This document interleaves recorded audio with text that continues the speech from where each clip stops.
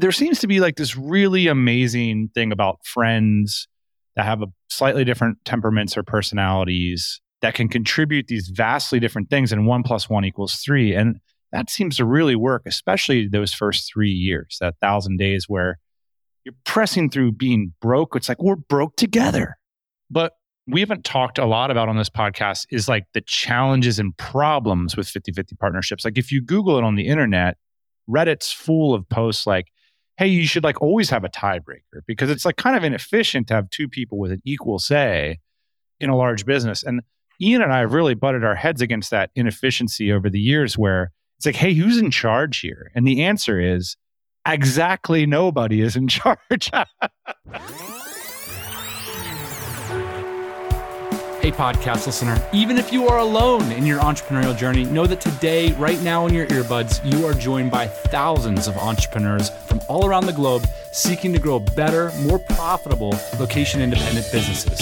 If you'd like to learn more about what we do and download our entire back catalog, check out tropicalmba.com.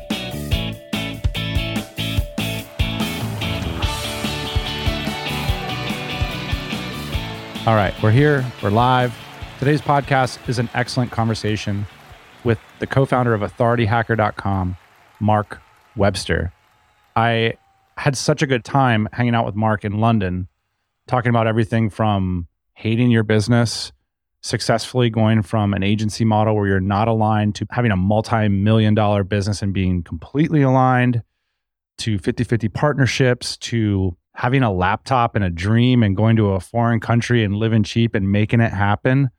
We're going to talk through the story of Authority Hacker on today's pod. You guys are going to love it. I loved it. It's fantastic. By the way, how's it having dinner at 5:30? Because that's what they do in London, right? Wow. Yeah, we're going to... It was nice, actually. It's really responsible, in fact. Really nice, yeah. At the top here, I just want to mention something that got a lot of traction in last week's newsletter. So if y'all don't know, been typing up the TMBA newsletter all this summer, and I've been having a lot of fun with it. You and your soft internet fingers. That's right. You know, for me, it's great. It's one of the things I value in our partnership here is that you're really good at writing and typing. I mean, I do have a high word count. You do have a high word count. But yeah, soft internet fingers are... it's good for the biz. Thank you. I was talking to a friend the other day. I was like, what's your WPM? And they were looking at me like, you test that? And I was like, hell yeah. Heck yeah, I'd test that. That was like part of our high school curriculum, I feel like. Totally. Anyway, so I mentioned in the newsletter what I'm reading, and got a lot of replies from readers last week about this particular suggestion. Not exactly the most scintillating title. It's called American Icon, Alan Mulally and the Fight to Save Ford Motor Company. It's written by a career journalist named Bryce G. Hoffman. This book was published in 2012. And let me tell you, despite what that title might set you off to think, it is a business banger. Well, I'll tell you what I thought it meant was in 1994, they tried to make the Mustang front wheel drive.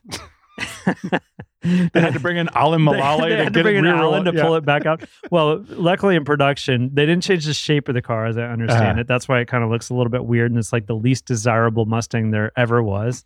I own one, but they did decide to flip the power plant around and make the rear wheels the right wheels to drive. So good job. Anyways, interested to hear what Alan had to do with that.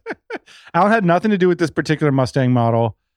I just want to tell you why I thought this was such a compelling read. Our mutual amigo, Noah Kagan, dropped it on my desk. He says, Dan, based on all the things you guys have been thinking about lately, I think you're really going to like this poorly titled American Icon book. I say, okay, I'll read anything he drops on the desk. And I couldn't put it down. Couple just quick reasons. Number one is just the power of one person with clarity and vision around what they're trying to do on the planet, what you can get done in such a short amount of time. Alan Mulally is considered one of the greatest CEOs in American business history. His tenure at Ford was only a handful of years, but he really set that company up for success by coming in there and changing the culture. That's number two. One of the ways he did that was by baking in transparency, accountability, and teamwork.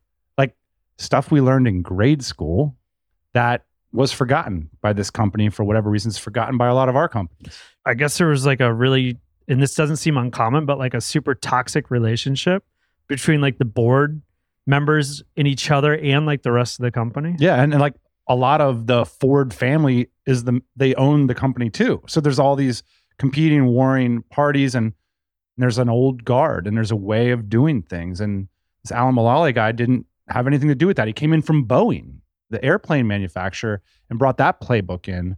And his playbook was simple. And that's kind of the final thing that really struck me is he had a clear vision of where he wanted the company to go. He literally printed it out and put it in everyone's pocket in the whole company. Spent a lot of time on that project, right? Someone's making like, I don't know, $10+ million a year, like coming up with something that you'd see in a grade school classroom, which is like number one value, teamwork. Like that's the kind of stuff he was doing as a leader of this company. You kind of look at it, kind of gives you a permission slip to do that similar stuff, because how many of us have a vision for where we're going to be in 3 years? And then how many of us have a specific plan? And that's what the whole book boils down to, which is this guy, Alan Mulally, okay, come up with your vision, but then I want to see the specific plan that deals with reality about how you're going to get there. And then show it to me on everyone's desk. He had this famous system, this famous meeting every week. It would happen at 7 a.m. There'd be 14 executives around a table, all sharing, here's what's going well, here's what's not going well, here's what I need help on. And then they would have an audience. It would be people from the factory floor, middle managers, it would be a representative from a supplier, watching these 14 Ford executives demonstrate accountability, transparency, and teamwork in front of an audience. It's just kind of a cool, remarkable story. A lot of the same stuff we talk about in our smaller scale at this big national scale. It's a really impressive book and inspiring as well. I hear that and a couple things pop out. Like, I don't know how many employees are at Ford, thousands on thousands. And then like to get everybody moving in the same direction is just remarkable. So when I hear about like laying out a plan, sticking to it, communicating it clearly, like I think most of the people listening to this show have like less than 100 employees. And we like moan about getting everybody moving in the same direction and like, what's everybody working on? It's like, why don't I have transparency? 100 people. And meanwhile, Ford has thousands. So it's quite remarkable. I mean, they must. Yeah. How many employees? Okay, let's take a guess. I just Googled it. How many, as of 2023, how many employees do you think Ford Motor Company has globally? 500,000? 186,000. All right. I guess they're working for the sub-suppliers. Well, if they didn't come out with that Mustang, they would have 500,000 at this point. All right, American Icon. Check it out. It's such a cool book.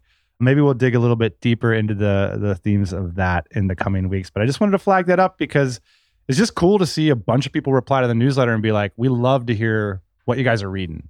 It's always been kind of a theme. It's always been sort of a bookish audience. And yeah, well, it's summer reading season. So here we go. Just get my soft internet fingers back into business here. All right, so let's get moving on to the conversation today with Mark Webster from authorityhacker.com.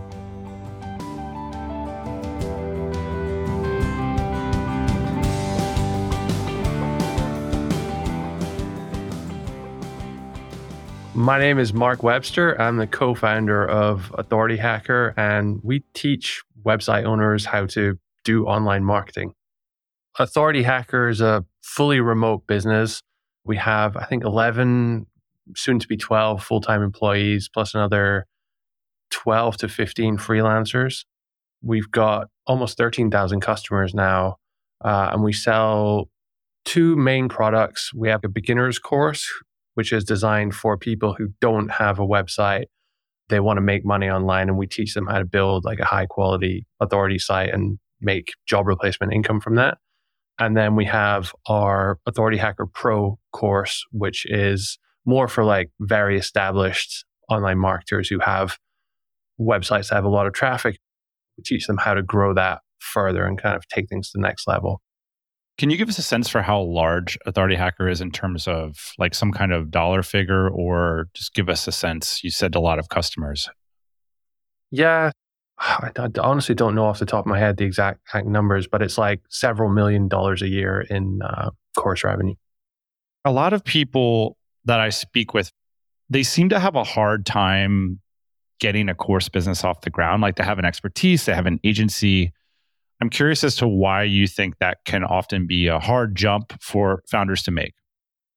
I think it's difficult with a course business to get it off the ground if you are spending a lot of time building the course for very little reward in the beginning, right?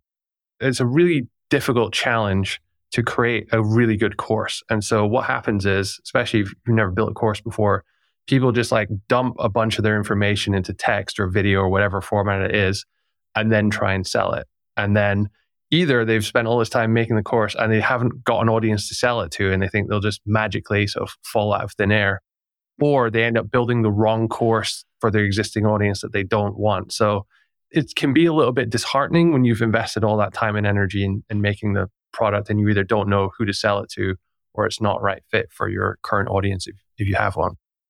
What percentage of the challenge is actually the audience versus the course? Oh, that is a really good question. Probably more than half the challenge is building the audience, because if you have the right audience, there are a certain percentage of those that will buy anything you produce. And I'm not saying you should just produce stuff to sell to those people. We don't do that at all. But that is the reality. Whereas the other side, if you produce an amazing course, but you don't have an audience, like, it's quite hard to get that like traction, to get that initial group of people to try it out. And, you know, it takes years and years to build that up.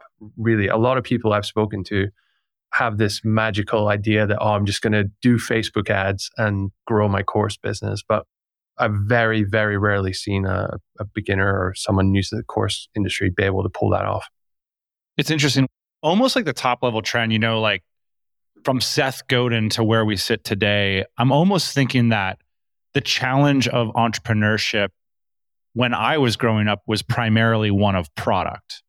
That's the way people thought of entrepreneurship in the culture. It was like, come up with an invention or innovate on a product, because distribution was the expensive thing and you weren't ever going to replicate that. So you might as well come up with some invention that you can distribute via an established path. And now you have the internet come along, and it feels like, I guess like what I've been croaking on about for the last 5 years here is like, I can go make any course. The problem is the demand side. I need to generate the demand, and then the production of the course feels like an easier challenge to solve. 100%. It's much easier to solve when you have that existing audience and you've built that relationship with them. You're not really selling. It's not like a hard sell. It's just like, hey, by the way, we have this thing. A small percentage you might be interested. If you can, here's how to go buy it. And I think for us, Gail and I were not natural salespeople. Gail's my business partner of 13 years. And before this, we actually used to run an agency together, a digital marketing agency from 2010 to end of 2014. And the part of that we sucked at the most was selling.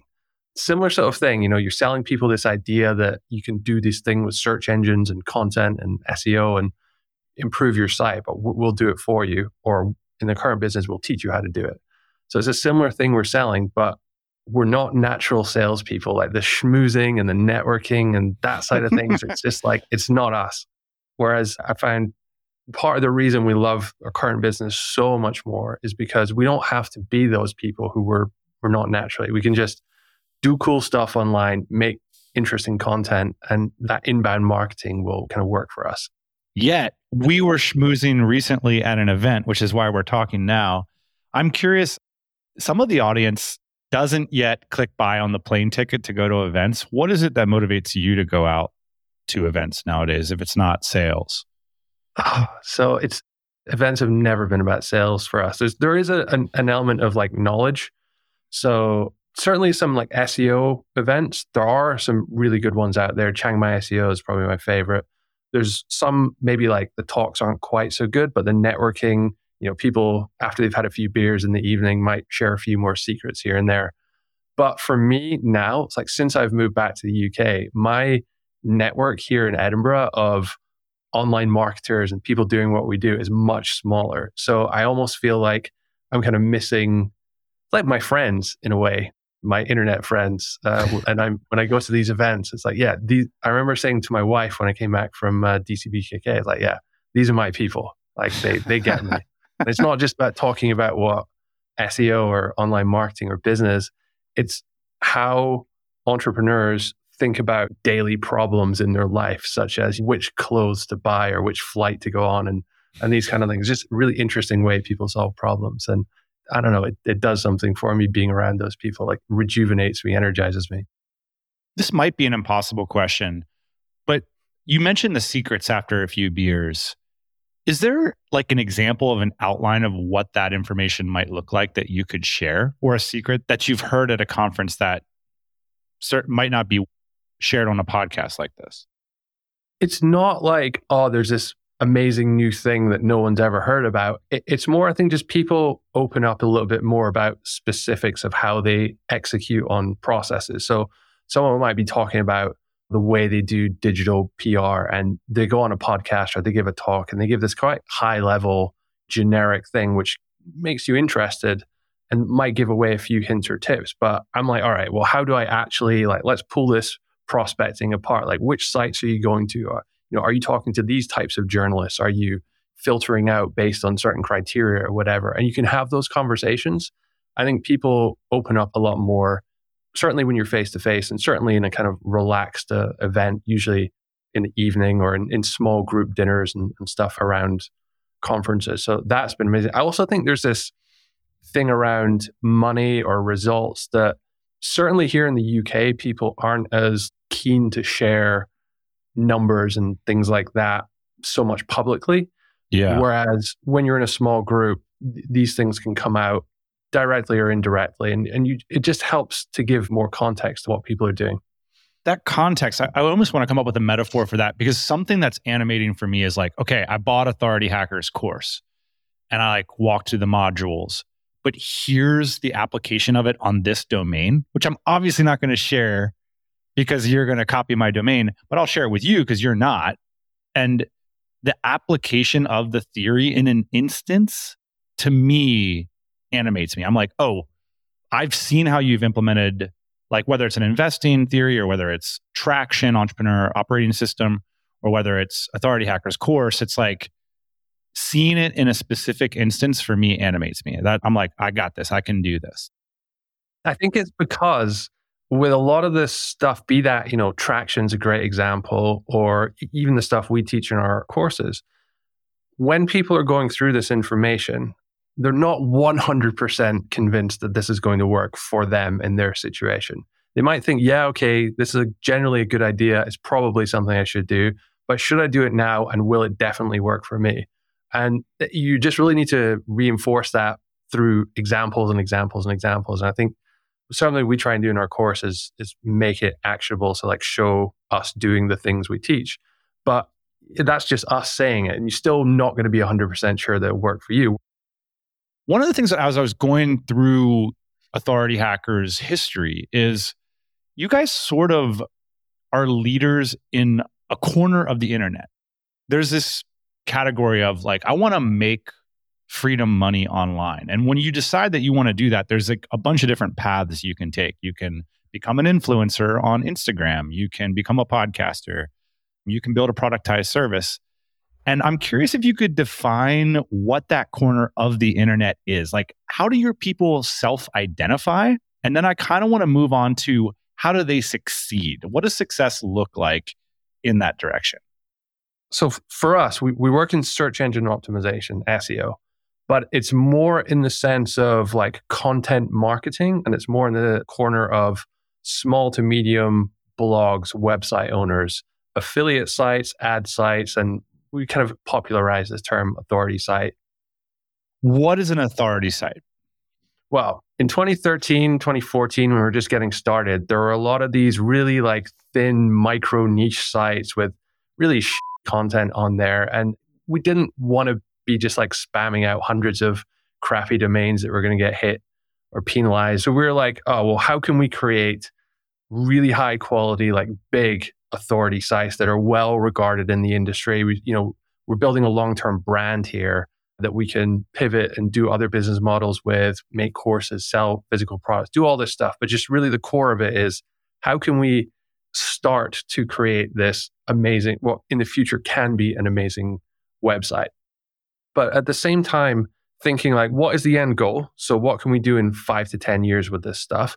But also, how can we help the person starting this get to that 4 or 5K a month job replacement income level quickly so they can then, first of all, believe that this stuff is actually going to work and then dedicate themselves full time and start reinvesting in the business and all that. So that's kind of like one way of categorizing it. There's also like another layer to it as well, which kind of crosses over that. In SEO, there's a kind of gray hat, black hat crowd who...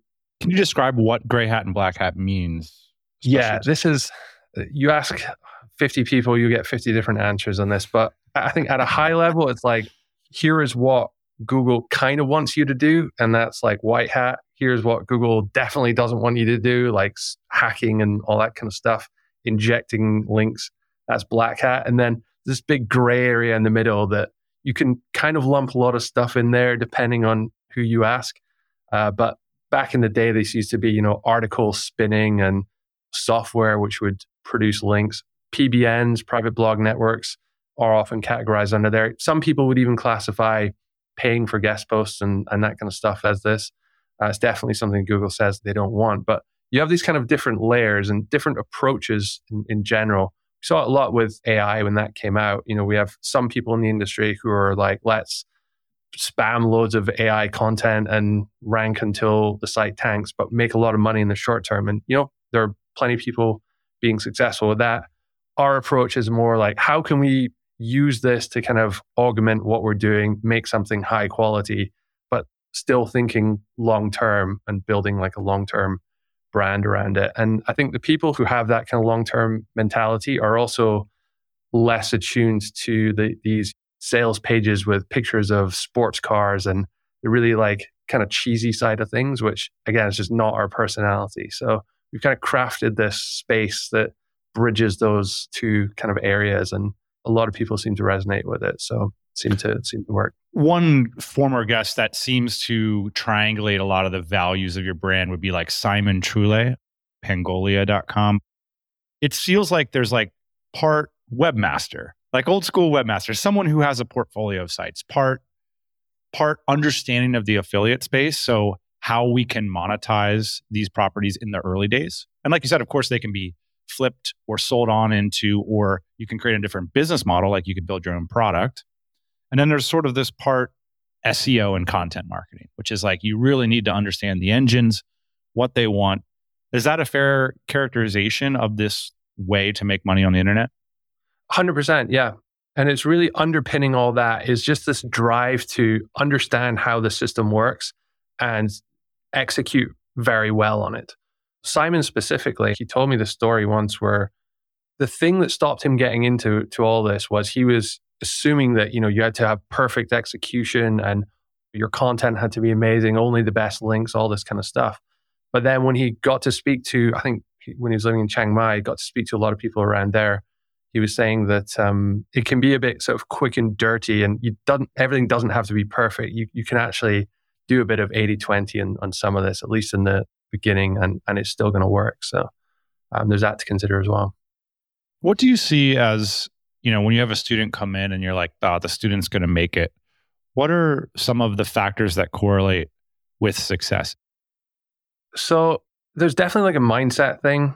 You have a certain amount of people who think that everything we say is gospel and it's the only way to do things.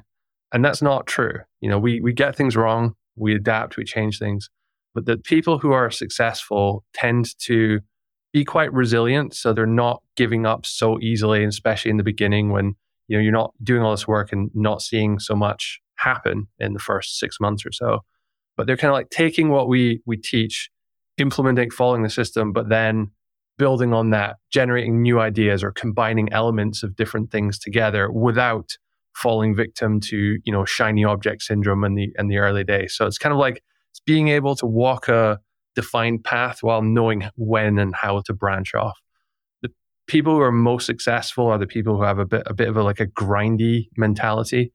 People who have been playing like online poker or certain online video games. Naturally, they're just like, you can tell this person is going to do really, really well because it takes a lot of that repetition and trial and error and just grit to get through in the first year or so. So I understand, like, you're describing this grindy mindset where you come in and you're like, look, I'm going to take best practices for SEO and I'm just going to bang out, like Simon, like super high quality articles for my niche cat furniture, and I'm going to win that way. But a lot of the ways I see people winning is by taking advantage of a new channel or a new technique that's not widely distributed yet. And I'm curious if there's anything like that happening in your community right now that hasn't yet made it into your information. Like a few years ago, it was like TikTok. Like, oh my gosh, did you see so-and-so made this much money selling direct to consumer on TikTok? But there was no course that you could buy about how to do that yet because she was busy making the money. Is there anything like that right now? We don't think of it in like such broad terms, but certainly like within SEO, absolutely. I mean, this stuff changes all the time. And there's always new trends and new developments and things like that. One thing that we're working on a lot at the moment around link building is linkable asset stuff. So around doing surveys and statistics pages and these kind of hubs of information where we do unique research and they get a lot of links over time. Now, it took maybe a year to figure all that stuff out and really get the ball rolling and really like fully understand the process. Now that we've done that, we actually are releasing an update to the course with this stuff in it. But there's definitely like a period of time when we're trying things out and testing things and seeing what works before it kind of disseminates down. But we try as much as possible to talk about that on our podcast and keep things updated that way. But unfortunately, just the reality of an SEO course is as soon as you finish filming it, it's out of date. Sometimes I wish we taught classical piano or something. We just make it once and it'd be good for a long time. But that's just the reality of it. I think most consumers understand that. We certainly get people complaining that they can't find stuff on the user interface. So we spend a lot of effort, updating lesson notes and things like that. It's a real pain in the ass to film a video again when, just something small has changed. So yeah. I'm curious. I almost thought of like this idea of like an R&D budget, or like you and Gail are a bit of like gonzo creators and that you guys are doing the same thing your audience is doing. How do you determine that breakdown between how much you invest in an experimental project or site versus the amount that you invest in authorityhacker.com? I mean, I wish I could say there was like a specific formula we had for this, but I think this is a good way to explain the difference between what Gail and I do. I often describe him as a kind of mad scientist. So he has his little SEO laboratory, and the company would be great if he just spends most of his time, figuring stuff out and coming up with cool ideas and then filming videos about them. So we generally just give him as much space to do what he wants with that. So if he needs to test the latest EEAT techniques or build a few scripts for how to implement that, something he's working on at the moment, then you just got to let him go and do that, and he'll eventually come good with something. So we don't really have a fixed budget for something like that. It's just we invest a lot in trying those things. And to be honest, about 40-50% of things won't work out and it ends up being a complete flop or waste of money. But it's worth it for the things that do come through from there. That's a great segue. I wanted to speak about Authority Hacker through the lens of the partnership at the core of it.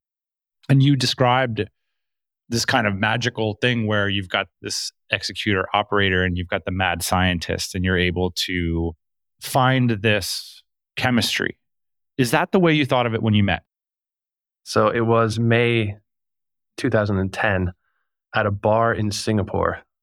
We met randomly there, and it turns out we were both on our way to Kuala Lumpur. Gail was taking his first job after college working in an SEO company. I had just finished doing a working holiday visa thing in Australia as a farmer.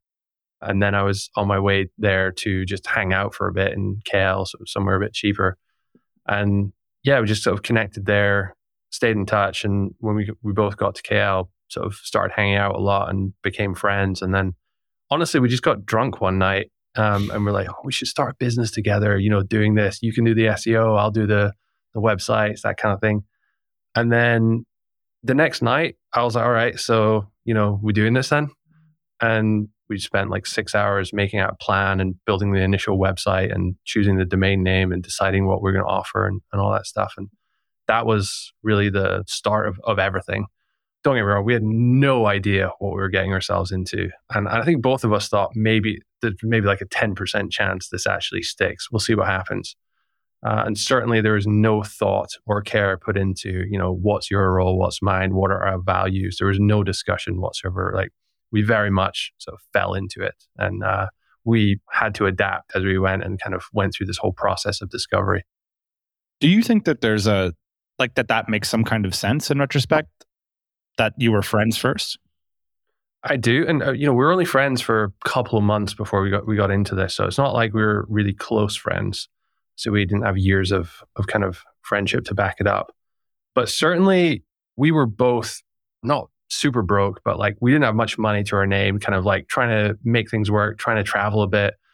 And going through this, starting from almost nothing at the same time and going through that journey together certainly brings two people together in a way that it doesn't if you're starting, at different stages in your life, or, you have families at that point and they're different sort of priorities. Like, we're 100% all in on the business. That was like the number one priority in both our lives for certainly the first, 5, maybe 10 years. You guys started off by helping other people build their web presences. How did it go? So initially we just got like friends of friends, that kind of thing. Said like, we're doing this. Does anyone know anyone that needs some SEO? And we got sort of 5 or 6 clients that way. And then it very quickly got to the point where it's like, well, let's actually quit what we're doing. I was doing some freelance stuff. Gail had his job. We both quit and we moved to Budapest because it was cheap and made a go of it there. So we didn't really have too much of a plan for like how we wanted to grow or the direction we wanted to go. We were just, let's see what happens here. Let's just put all our energy into this and see what happens. And fortunately, it kept sort of ticking along and it grew quite quickly, certainly in the early days. How cheap was Budapest? And when was a moment when you were like, oh, this is what we're going to do? This is going to be our thing? Budapest was insanely cheap in 2010. I can remember I would go out and I could get 10 beers and a packet of cigarettes for less than $20 at the time. Now, I don't smoke or drink anymore, but as a 24, 25-year-old, that was, seemed like a good deal to me. So I was like, yeah, pretty sold on this. And the internet was cheap there as well. I remember we did this comparison of like Eastern European cities and like internet price, the price of drinks and, price of apartments. And then we sort of settled on Budapest. And that was really our main criteria at the time. The point in which it became, I guess, real was maybe about 9 months in, when it got to the stage where we couldn't really handle all the work ourselves, and with the odd freelancer helping us, we're like, we're going to have to open an office and hire people full time and like become a company. And then, it's just got very real after that. I recently was looking back onto, there's this wonderful website, thank God it's still on the internet, it's called Spartan Traveler. And I was Googling. Oh, Clayton's fun. Yeah, I was reading Clayton's blog about how he was like living in Budapest and it was cheap and he's going to the gym and he's building this amazing business. I'm wondering, at the time when you moved there, did you feel isolated? Or was there this kind of mini San Francisco thing happening? Because you guys both had this incredible success. How did the social dynamic come with like moving to such a random spot? I actually moved to Budapest, I think 3 months before Gail did. And so I was there completely on my own. And I think I like made some friends through like couch surfing, and I can't even remember how, just like randomly meeting people in bars and things like that. I'm not naturally like very good at networking or meeting people, but when you're on your own in that situation, it kind of like forces you to go out and find things. And then it was like Gail moved out here in January, and like a week later, we were just chatting in this bar, and we met these 2 Danish entrepreneurs, and they were like thinking about opening an office, and they were maybe a little bit further along than we are, but we kind of became friends instantly, and started hanging out and just started kind of doing a bit of work stuff together and kind of built off there. And then like they knew this Hungarian guy that was starting this company, and it was just slowly over the weeks and months from there, we just met more and more people, and then just kind of grew into this whole thing. It's not on the same level that some of these places like Chiang Mai or Barcelona is, it seems like these days, there was a very small group of people, and often the kind of like DCers would come in the summer, but then in the winter when no one wants to be in Budapest, it was a lot quieter. So it was a good place, but it wasn't the best place, I would say, to be for that stuff. Hey, if you like the show, just want to remind you, we have a website, tropicalmba.com. You can click through on your phone, check us out on the web, hit that subscribe button. I write the newsletter every week. There's a lot going on behind the scenes of the pod. That's the best way to find out about upcoming events, both virtual, in person, and much more. Check us out at tropicalmba.com and give us some feedback on this brand spanking new website. Because it's time for a spanking. Can you talk to me about the key moments in the transition from running that agency to building your own brand? I think it's fair to say that after maybe a year and a half, we hated the agency. We hated the company because we just didn't enjoy working for clients in that way. So there's a couple things to that. I think Gail and I are both we like to do things our way and not be told what to do by anyone. And for us, we're a bit younger then, dealing with the intricacies of intercompany politics and decision-making processes, especially in medium to large size companies that we're working for, was very frustrating for us. Remember two cases. So one, we had a company that we did some CRO for, conversion rate optimization, and we proved that a landing page would get this company twice as many leads as the original one. And the internal team like, okay, great. And then we showed this to the owner of the company. He was like, well, I don't think it looks as good. It's not quite what we're going for. I'm like, so do you want it to like look how you want, or do you want to make twice as much money? And he's like, I want it how I want. I was like, that was just incredibly frustrating to us. It didn't make sense. And then there's another case where we were working with a wedding DJ company in the UK, and they had sort of 6 mobile DJs that would go around, and we did a really good job for them, and they were booked up for the next 6 months. So they fired us.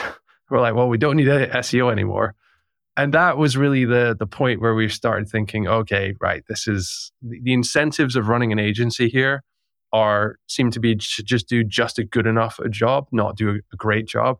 We didn't have any kind of equity share or profit share things, which I know some people do. It was just a flat fee.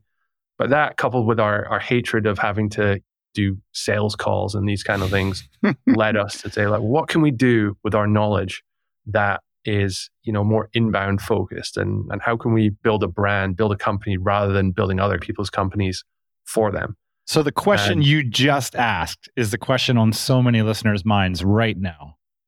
You effectively answered it. So what is some frameworks for thinking about how to transition out of client work that's misaligned? First of all, it's really difficult because if you are trying to build something else, you're going to have to acknowledge that the thing you currently have is going to go down a bit, or it's not going to be as successful. You're not going to be able to put as much energy in. For us, that all changed when we met a guy called Jock, who runs a company called Digital Exits, and introduced us to this concept of, we could sell our business. And we did end up selling the agency, not for very much money. I think it was like $100 and something thousand we got for it, which, it's not nothing, but it kept us going for a couple of years, certainly. But that kind of gave us this like hard exit that we could work towards. So it wasn't just this like kind of ongoing thing that was taking up our mind share. And then before we'd sold the business, we had already started Authority Hacker, and we already think, okay, this is the next thing we want to start working on. We obviously had 4 years knowledge working on, 400, 500 different client sites and different projects and from all sorts of industries. So that knowledge was super valuable in what we went on to do next with Authority Hacker. We weren't just making this up. We actually really did know how to do it. And we had some good processes for how to do link building and content creation and keyword research and all this stuff. And then it was just really a case of, let's start building the kind of content community around this. There was no product there in the early days. There was not even really any plan for that initially. It was like, let's just build the blog, build the email list, because we knew that was valuable, and then get people to kind of interact. We had comments, and we would, email people that would comment us, build sort of connections on Skype, I think it was back then, to sort of share our content. And we had this there was a website, inbound.org, which was kind of like it's like a Reddit for online marketing stuff. You could upvote things. So we would have all our friends upvote stuff. So we would go to the top of there and just little kind of hacky things that got us a bit more initial traction. And that was kind of what led us into having a bit of an audience that we could eventually sell to. What I'm hearing is you had confidence and focus around this idea of authorityhacker.com, which is why a lot of people don't make the jump. So you had some money as a buffer, but what gave you that confidence to kind of go all in and be hacking all day long to build one thing rather than getting distracted on kind of cash snail trails, which I see a lot of people doing, like cash grab. Instead, you're on inbound.org, like upvoting an article that you spent 20 hours writing. How did you have the confidence to focus? We wanted to move away from what we were doing before. So our entire mentality was like, how can we not have to work for clients? And we kind of structured our days around, well, we have to make this successful. I think part of that was selling the agency business. So yeah, we had that runway, but we knew if we didn't make this work, we're going to have to go back to working for clients. And we definitely don't want that. So it gave us this just like impetus to take those extra opportunities and make it work there, I would say. I think like some people, the burn the ships mentality doesn't work for everyone. For us, we kind of like thrive in that situation where we don't really have anything to go on and we have to kind of like make something from nothing. A lot of what drives these stories in my case is like when you see a parallel brand or a case study and you're like, oh, that's it. We can do that, but for this. Were there brands that inspired you guys? And like, what was the road to making meaningful income with Authority Hacker? And what was that product? Yeah, like 100%. So there was a guy, Matthew Woodward. He still runs his site now. He started a few years before us and he was doing something similar, but more in the kind of gray hat side of SEO. So we basically wanted to be Matthew Woodward, but for white hat stuff. Because we had this crazy situation in our agency where we got like 55 unnatural link penalty notices for our clients in a week. And it wasn't great. So after that, we were like, let's not do that again. So we're very much focused on the white hat side of things. So you guys were like the clean cut SEO guys in the beginning. Cleanish. Like you can never be super squeaky clean when it comes to that stuff. But what was really helpful actually was people like Matthew were really sharing information about how successful they were, like income reports and things like that. And you know, what we were talking earlier, that really crystallized in our mindset that, hey, this is possible.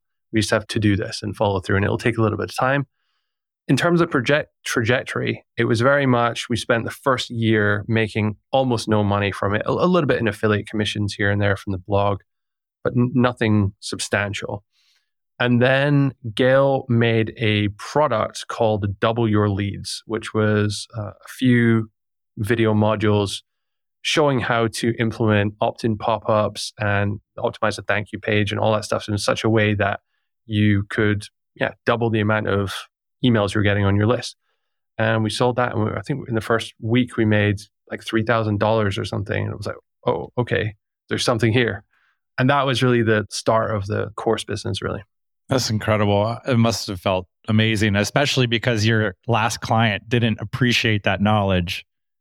And now all of a sudden you're making $3,000 in 1 week and selling the same thing. What was, I guess, the craziest part for us was that this was just happening. We weren't having to do sales calls or sales emails, or no one's asking us questions about it. They just bought it and used it. This happened. You would wake up in the morning, check your phone, like, oh, shit, I made a sale last night. That was like, blew my mind. You know, what made it possible for Authority Hacker to go from one of the many, many sites that was sharing tips about this stuff and selling a course or coaching or making enough money for someone to live, to turning into the brand that it's become, which is a much more meaningful contribution to our industry? Why did you guys make it? Like, what was that step? Do you think it was the partnership at the core?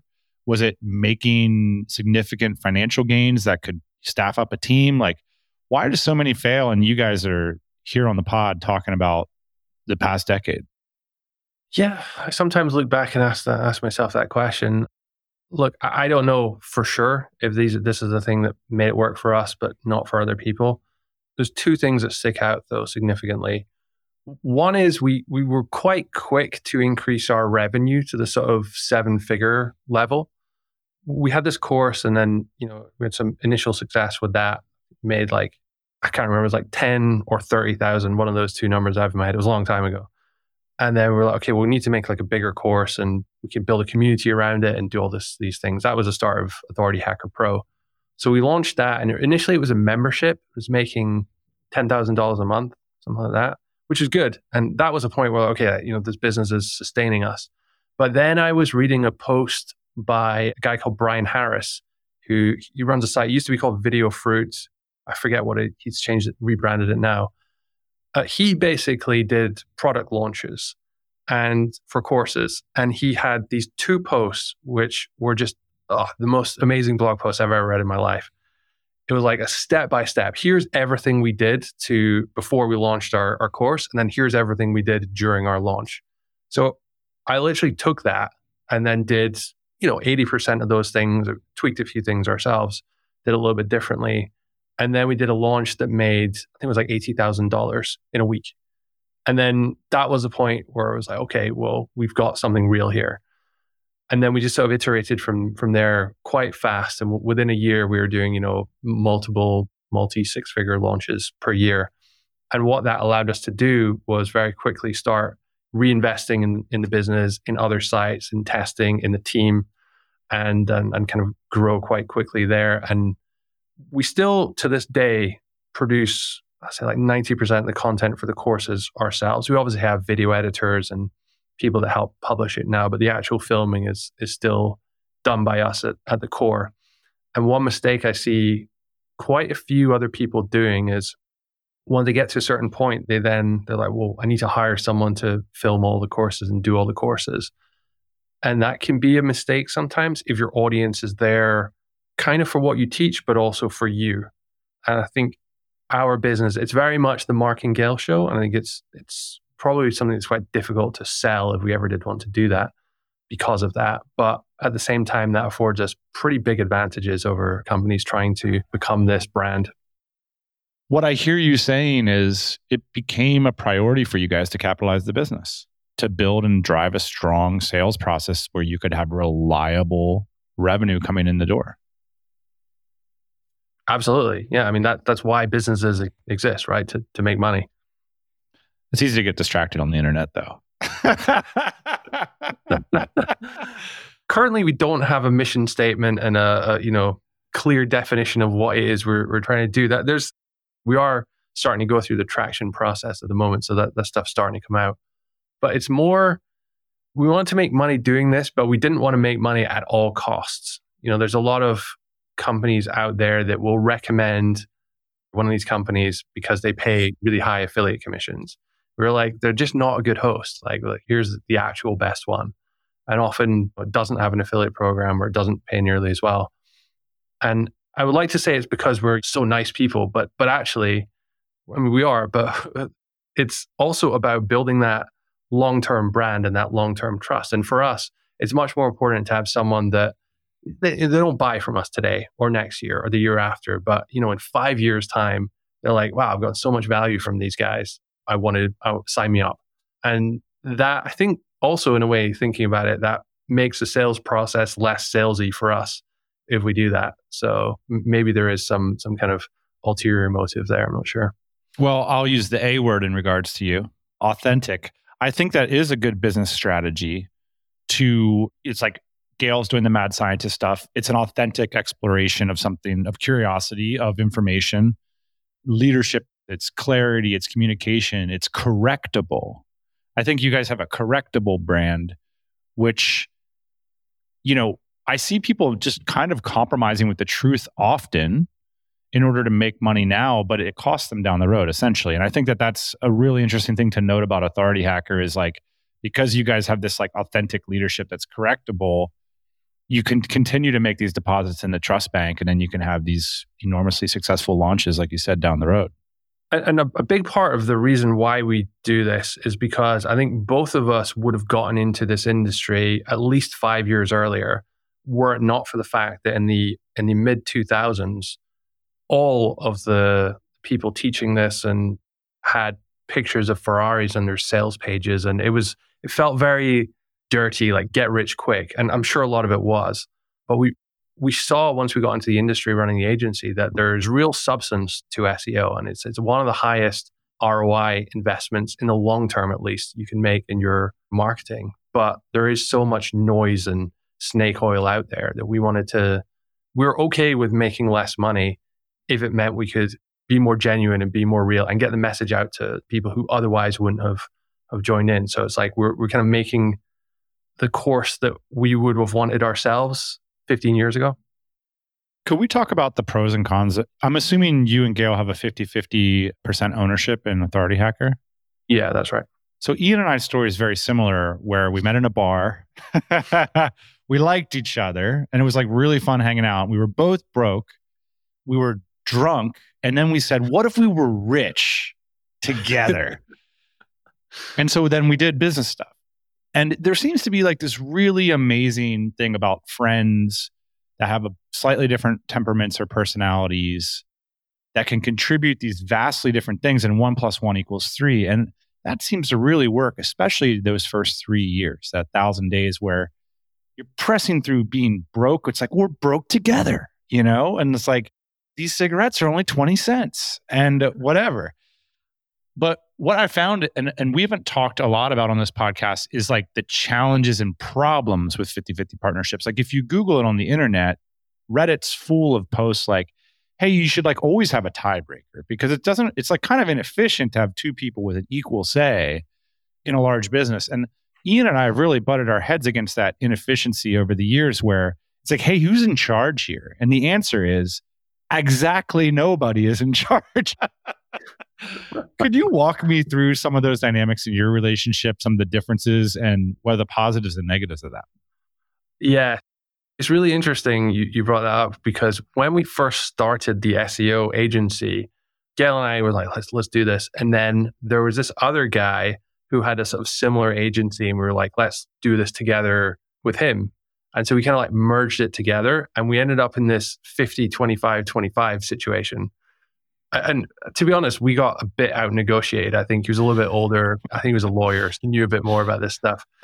But it went great for the first 6 months. But then underlying tension that was there was like, well, if we're doing this work, but he's getting twice as much, like what's the incentive to do it here? And it was weird, and it created all these like split incentives, and it didn't work. So since then, Gail and I were like, okay, let's do 50-50. We've always had this rule, like no outside projects as well. So like, I'm not going to go start another business, so, that I own 100% of. So I'd be incentivized to work more there. And I think just knowing that this is everything and we have to make this work has, driven us over the years to put everything into that. Now, you're absolutely right about what they say on Reddit. When it's 50-50, no one's in charge. But I think that's okay. As long as the two people who own 50-50 are capable of resolving conflicts and disagreements in a good way. So Gail and I are very logical people. And I mean, of course, we get emotional from time to time, and we do have, heated debates, as I like to call them. But for the most part, if Gail has a point that's obvious, or if Gail has a point that's logically sound, or I do, then the other person, I can't remember a time when the other person hasn't seen the light of what the other person had to say. Like, we always give each other time to explain these things. I think one of the real benefits of being business owners together and going through that journey from like zero to hero is that you can operate without a filter. So I notice in larger companies, or when you have kind of people coming in at different levels, everyone has a bit of a filter, and they're kind of trying to operate as a person within that company. But Gail and I's conversations, when it's just the two of us, it's just completely unfiltered. Like, what comes out of our mouths is exactly what's in our brains. And that certainly caused some issues from time to time, but that is a really good thing to really get to the root of any problems quickly. And even though it might be uncomfortable, we always know where each other stands, and that enables us to kind of fix anything that's broken. So I think that like dispute resolution process, it's not super well defined, but it works. And I think that's a much better situation than a 51-49 split. That's really interesting.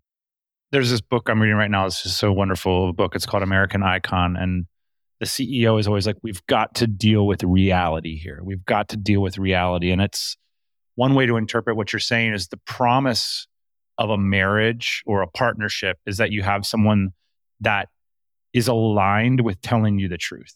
And it could be similar to like the marketing approach you guys are taking with your messaging and information, which is like in the short term, that could be less efficient. It would be more efficient if you could just be the dictator. But the dictator doesn't always get told the truth. Exactly. And then you surround yourself by yes men or yes people, and then you don't actually know what's going on. Certainly, there have been projects I've taken on working with other people and think, oh yeah, this is great. This is great. And Gail's come and take a look at it and like, what are you doing? This is let's not do this. And like, oh, actually, yeah, you're right. So just, it's like having someone to like pull you out of that kind of thought loop. It's so helpful. You can kind of get that a little bit from time to time. I've noticed in-person masterminds and sometimes at events as well. But certainly, having a co-founder that we have a 1-hour call every Friday afternoon, and we're pretty strict about sticking to that. It just helps keep you on the straight and narrow. I like that process. That simple 1 hour a week solves a lot of the problems that can come up in these relationships. Just making sure that there's not a third person there. Sometimes the third person will instantly enter in those politics where you have to politic a little bit because now there's 3 people, where when there's 2 people, you can kind of just have that unfiltered thing. So you mentioned that might be a little bit difficult to sell Authority Hacker. It doesn't sound like it's on your dashboard. And you guys have made the 10 beers and cigarettes dream. Like, you've achieved it now. You've gotten there. You guys have made it in any meaningful way. That early laptop, let's travel dream has been achieved. How do you think about the next 5 years in that context of having gotten to so many important milestones in the internet journey? So when we started, we were basically broke. I mean, we didn't have really a penny to our names. And then we very quickly got to the stage where we were living in Budapest, and you could do not anything you want, but you could go to any restaurant you want, go in any bar you want, order whatever you want. And it was like, take a taxi anywhere, go out, buy whatever clothes you want, not an issue. And then once you have that lifestyle, there was certainly like a 2-3 year period where we're just like, we're comfortable here hanging out. And it was more a subconscious thing. We kind of like stopped pushing, I think, a little bit, and things flattened out for a while. And then we kind of started getting into personal finance and, okay, well, we've made a little bit of money. What do we do with that? And how do we invest that? And then we just sort of like started really getting into our numbers and tracking things and looking at it. It almost became like a high score in a video game. Like, how do we make this number go up? And we're pretty like down to earth people. Like, I drive a used Volkswagen, and I don't really have massively expensive taste, but it just something about like making this number go up and like what that could potentially do in terms of long-term financial security for my family. And it's something that, I don't know, just that is what seems to be driving both of us to an extent right now to push things further. We've occasionally had conversations like, should we ever sell? Should we think of selling this? It would be a massive transformation we'd need to do before it got into such a stage. But it always came back to the conclusion for us that like, well, this is a really good platform we have, a really good community, really good audience, really good business as well. We can spin off so many other cool products, services, potentially SaaS tools and other things like that as separate businesses by, using this platform, which we've built for the last 9 years to get those things going. So for us, that is kind of like quite exciting to say, what else can we do with this and how much further can we push things? And so it has this kind of like momentum behind it. And then, there's, as a team starts to get bigger, it's like, it becomes, sounds super like cheesy, but it becomes like something more than just the two of you. And then it's like almost like has a momentum of its own. That's beautiful. I love it. Mark Webster, thanks for taking your time to join us on the podcast. Thanks, Dan. Appreciate it. Hey, thanks for listening to the Tropical MBA podcast. You can go to tropicalmba.com, get access to hundreds of back episodes and all kinds of other goodies. Load up your iPod. That is the cheapest way to fly business class on your next international flight. We will see you next Thursday morning, 8 a.m. Eastern Standard Time.